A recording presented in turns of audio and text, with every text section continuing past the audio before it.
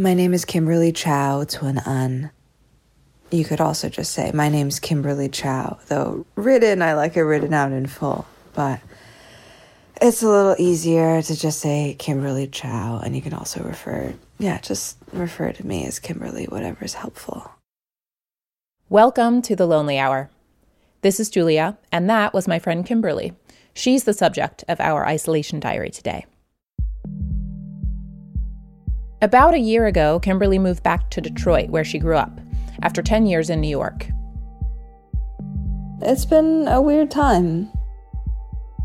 I'm naturally an anxious person. I was already going through a period of anxiety and stress and depression brought on by various things.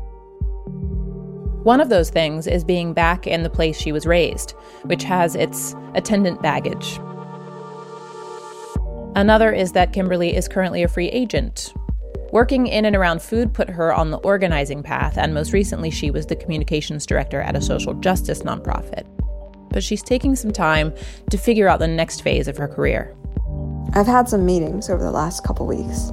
Some of them really exciting. Actually, scratch that.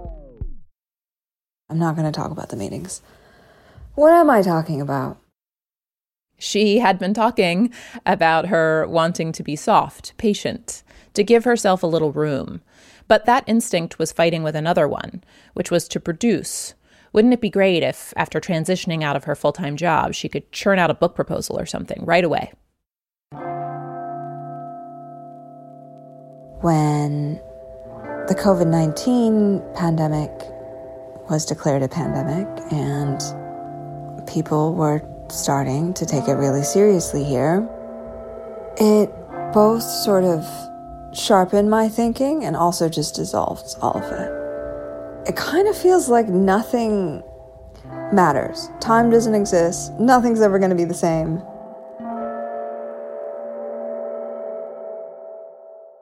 So Kimberly was already experiencing a period of uncertainty. Now we all are, and the stakes are high. Those of us who are lucky enough to be at home and to have time to seek comfort are doing so. As for Kimberly, she's finding it on Instagram, watching videos of someone slowly making oatmeal or pouring a cup of coffee, something she calls gentle content, is soothing and even inspiring her right now. I've been seeing folks post pickled cherry blossoms. I'm walking right now, seeing if I can find the cherry trees in this neighborhood. If there'll be blooms that I can pick to work on some more of my preserve projects. Baths have also been comforting. That's something Kimberly and I share. So here she is, speaking to us from a steaming hot soak.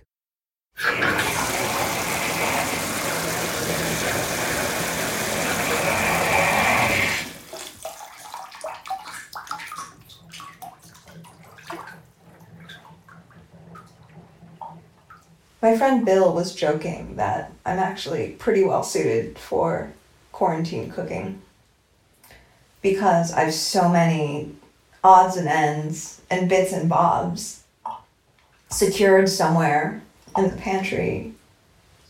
Or maybe it's just the couple inches of bacon ends that I find all the way in the back of the freezer. I think having this kind of treasure keeping habit makes me resourceful. It makes me think of having a little bit of luxury, a little bit of pleasure, and hopefully every meal that I have. I think life is finite. And why have undelicious meals? Deliciousness doesn't require luxury, though. Kimberly has moved into her parents' house for a spell, and there the freezer is stocked with pre-made items she normally doesn't purchase for herself. Eggo waffles and her favorite, xiaobing. A Taiwanese breakfast classic. It's a flaky flatbread studded with sesame seeds on the outside, and it's usually folded in half.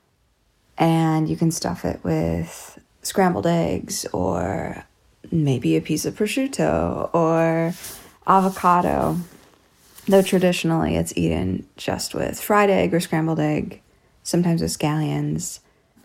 If you're eating it at home, especially outside of Taiwan, you're probably eating it frozen and put in the oven.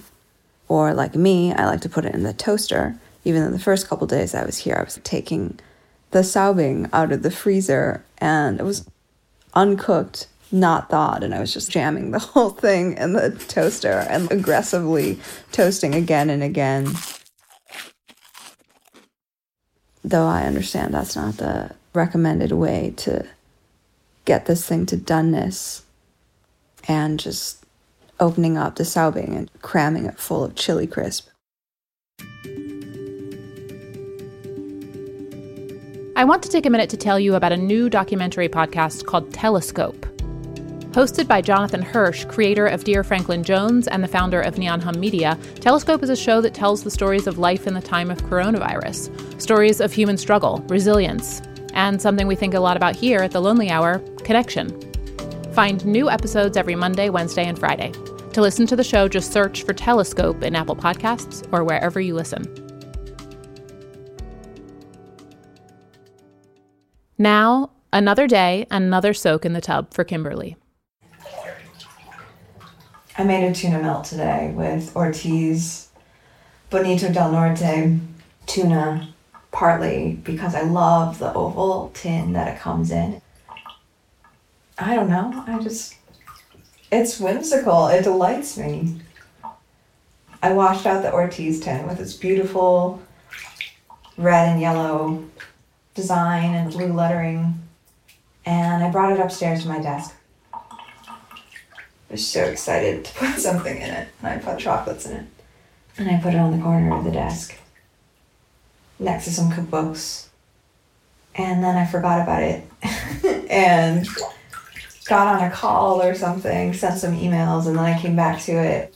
I knew what was in there, but it made me laugh to take the lid off the tin and see there was chocolates inside instead of tuna. So that feels like a gift to myself. Food. That's what kept coming up again and again as I listened to all of the diaries Kimberly recorded for us. She boiled some eggs and topped them with anchovies. She roasted a chicken and left half of it, safely packaged, on the porch for her neighbor who crossed the street to pick it up and have a chat through the screen door. She stopped by Sister Pie Bakery to visit owner Lisa Ledwinski. I got a couple scones and a cup of coffee and stood on my blue star marker on the sidewalk at a distance from the next person on their blue star marker, and we made a casual chat and asked how each other was doing. And then my order came and they put it on a sheet tray on a bench outside, right outside the window, and then I walked my 6 feet up to get it and picked it up and took it in my car. And I remembered I had some preserved lemons that I had made, and I asked Lisa if I could give them in return as something. I put them on the sheet tray and scurried away and went back into the safety of my side of the neighborhood and cleaned my house and wiped all my counters and wiped all the things I brought into my house. And then took some phone calls, which now feel so much more comforting and so much safer than talking to people in the real world, even at a distance. Sharing food, giving gifts, that's Kim's love language, now more than ever. That's how she's connecting with the friends who, of course, she can't see in person. What I miss about my people is that we're so effusive and adulatory, and we love complimenting each other and flirting with each other with romantic intent, but also just friend flirting. I love that feeling. We love hyping each other up. I read this in a tweet a while ago, something about how standing your friends is the best thing, that there's nothing better than standing your friends, gassing them up, hyping them up, making them feel hot and smart and loved and brilliant. I love doing that for my people. I love it when they do it to me. The way she's doing that for people now is by sending care packages. She recently mailed one to our friend Jordana Rothman, who's in upstate New York. I knew immediately who it was from and suspected what it might be because it was addressed to a feral Gemini from a feral Gemini, which is a very useful phrase for Kim and I when thinking about our own behaviors and their uncanny alignment with our zodiac identities. But she sent me a packet of flower seeds, Scarlet O'Hara poppies, and it was just an incredibly lovely gesture. And I think, she and I had been discussing this garden project and some of my hesitation around it, deeply rooted in this fear of doing things badly and preferring not to do them if there's a chance that I won't do it perfectly. And in the note that she wrote me, she was like, this is for your adventure, or just scatter them around the yard and see what happens. And I really appreciated that there was this permission baked into it that I felt really seen by her, that I could engage with it in the way that felt right to me.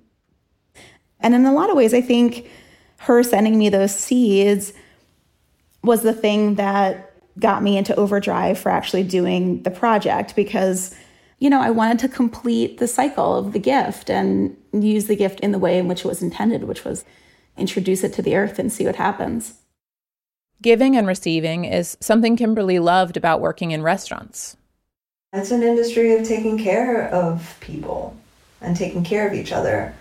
And the feeling of going to a friend's restaurant and them pouring you something at the end of the night, or topping off your glass, or sending out dessert, or working the host stand somewhere and seeing a friend's name in the book, or seeing someone come down the street on a day that I was working and not expecting to see them, and that kind of light up look in their face and in my face, and wanting to make it special when they came and sat down. And so Kimberly's story has led us to restaurants. This industry, which she and I both love so much, has been incredibly hard hit by this pandemic, and the path to reopening and rebuilding is not clear. I could think of no better person to paint this picture for you than Howie Kahn, a journalist and contributing editor for the Wall Street Journal magazine.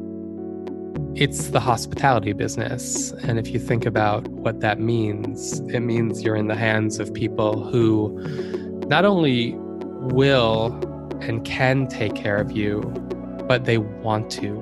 They've studied it. Their intention is to make you happy, to leave in a better mood than the mood in which you came in. I'm getting sort of emotional talking about this. I think the great restaurateurs want to change everybody's life just a little bit with a single meal. It's something that seems incredibly simple, and maybe we take it for granted, but the ambition of that is really noble, and it's really a tremendous thing. Howie launched Takeaway Only, which he refers to as an emergency podcast about the hospitality industry in crisis. What's going to happen to the tens of millions of people who work at restaurants, he wondered. What's going to happen to the businesses that surround them? Restaurants are cornerstones of community. I've seen in New York entire neighborhoods rise up around the idea of a single restaurant. The doors open, there's delicious food. People start gathering at a place where people didn't gather before. Suddenly there's a neighborhood. Other businesses spring up, more people come. And there are also places to appreciate someone's vision and somebody's creativity. I love seeing that in action. And the feeling of the room. You can kind of feel the electricity and the buzz of a place that's happy, brimming with other people's happiness that makes you feel happy too. What other place feels like that? You don't walk into a bank and suddenly feel like everyone here is so happy. I'm going to join in their revelry. You don't walk into a library and feel that way. You don't walk into a grocery store and feel that way. But restaurants are also ill-suited for disaster. If a restaurant has a bad Wednesday night, it's not good for the well-being of the restaurant. If a restaurant has a really bad week, a restaurant could close. The margins are very thin. I know chefs who have a profit margin of just over 1% and are just kind of thrilled that they didn't have to close down. There are so many costs: staff, food, liquor licenses, maintenance, rent, taxes, electricity, water, linens, websites, maybe PR firms. And those costs can rise. Your lease terms can expire and your landlord might want 5 times the rent because they think that's market value. It would be one thing if you could decide, okay, I'm going to make my dishes 5 times more expensive to help me pay this new rent increase, but you can't do that because people aren't going to pay 5 times the price because a different market is demanding a different amount of money from a restaurateur. For me, it's unfortunate that food is sort of undervalued. The rate at which restaurants can raise their price is almost alarmingly slow, and it hurts their business in the long run. So the industry was already skating on thin ice. Then came coronavirus. Restaurants that didn't offer delivery before this pandemic have had to pivot, creating essentially entirely new concepts with painstaking sanitation protocols in a matter of days. With a 5-person crew, daily temperature checks, curbside takeaway, and a whole lot of grit, Caroline Glover has kept Annette, her restaurant in Aurora, Colorado, open. For now. So I'm going to attempt to talk through a map over Woodfire Grill right now. It's Friday night, and Caroline's watching orders come through. She sees on the board a customer who's become a regular. She knows it's the same person who's ordered the past 3 weeks because it's always 3 burgers, 2 midwell, 1 medium, sauce on the side. I definitely am curious as to what they look like, mostly because it's just weird to know so much about a person and their preference without knowing who they are or what they look like. Oh, I see. My sister as well is ordering tonight. She's actually picking up a burger for a friend who's a nurse, and he's a few years younger than me and just lost his girlfriend a month ago to what they thought was COVID. They diagnosed it as COVID until they got the test results back, and it ended up just being a really awful case of pneumonia. It's a total gut-wrenching situation and a good reminder of not much is guaranteed. Chefs all over the country are, like Caroline, still cooking. They're cooking for families. They're cooking for frontline healthcare workers. They're still cooking for us, even though they're scared because they can't see a clear future. Here's Eric Rivera, chef and owner of Otto in Seattle. I wake up every day, every night. I'm sleeping like maybe in intervals of 30 to 45 minutes where I just wake up and I'm like, I wonder if today's going to be the last day.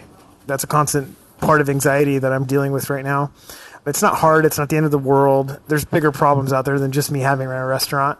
But in order to keep things going, I'm trying to figure it out to keep our restaurant going and keep our staff employed and keep helping out other purveyors. Eric has been struggling to figure out how to connect with his customers in the era of contactless delivery only. We make something here at the restaurant. We send it, meaning our own delivery people. And we're relying on the guests to understand what we're doing in a way or what we want to have happen. And sometimes even relying on them to cook parts and pieces of it. I don't know if there's things that are lost in translation. I don't know if there's things that they're not understanding, or I don't understand if they're just like, man, this sucks. Is this good? Is the restaurant that I just bought this from really a good restaurant, or is it just kind of a piece of shit? You're just kind of guessing a little bit. You can't read the room. You can't see a reaction. You can't see anything from them. You just kind of have to be like, all right, put it in a bag and I hope it works. Despite all of this, Eric has been sending meals to the University of Washington Medical Center and to Mary's Place, a shelter for women and children without homes.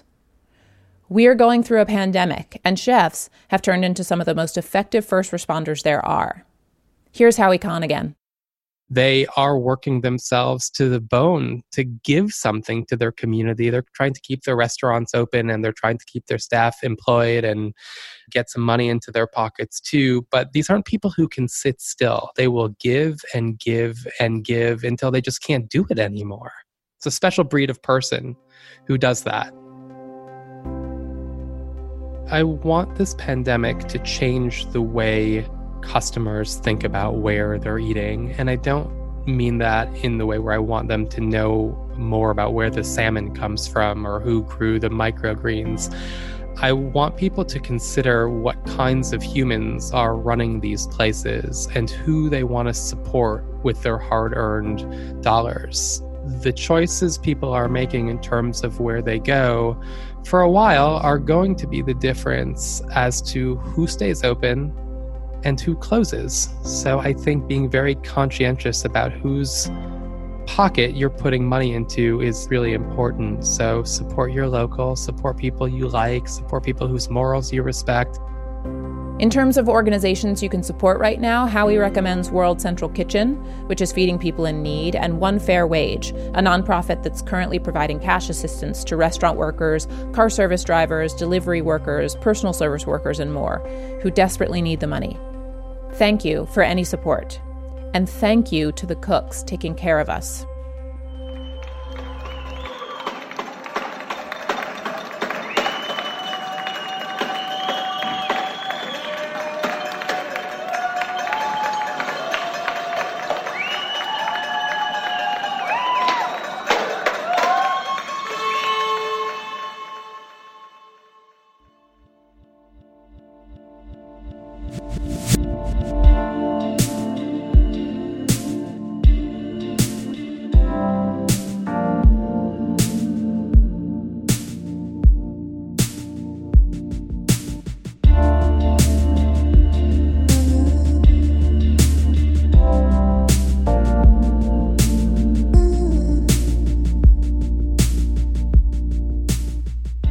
Thank you to the lovely Kimberly Chou for being with us on this episode, which was produced by me, Julia Bainbridge, and mixed and sound designed by Keith J. Nelson. Thanks also to Jordana Rothman, Howie Kahn, Caroline Glover, and Eric Rivera. My dearest Peyton Turner is the Lonely Hours illustrator, and our theme song is by Chris McLeod. Carrie Ann Thomas, thanks for your help with this one. You're wonderful. And Patrick Janelle recorded the applause for essential workers outside of his window on Thompson Street. Thanks, Patrick. To everyone, take care of yourselves, and please, take care of each other.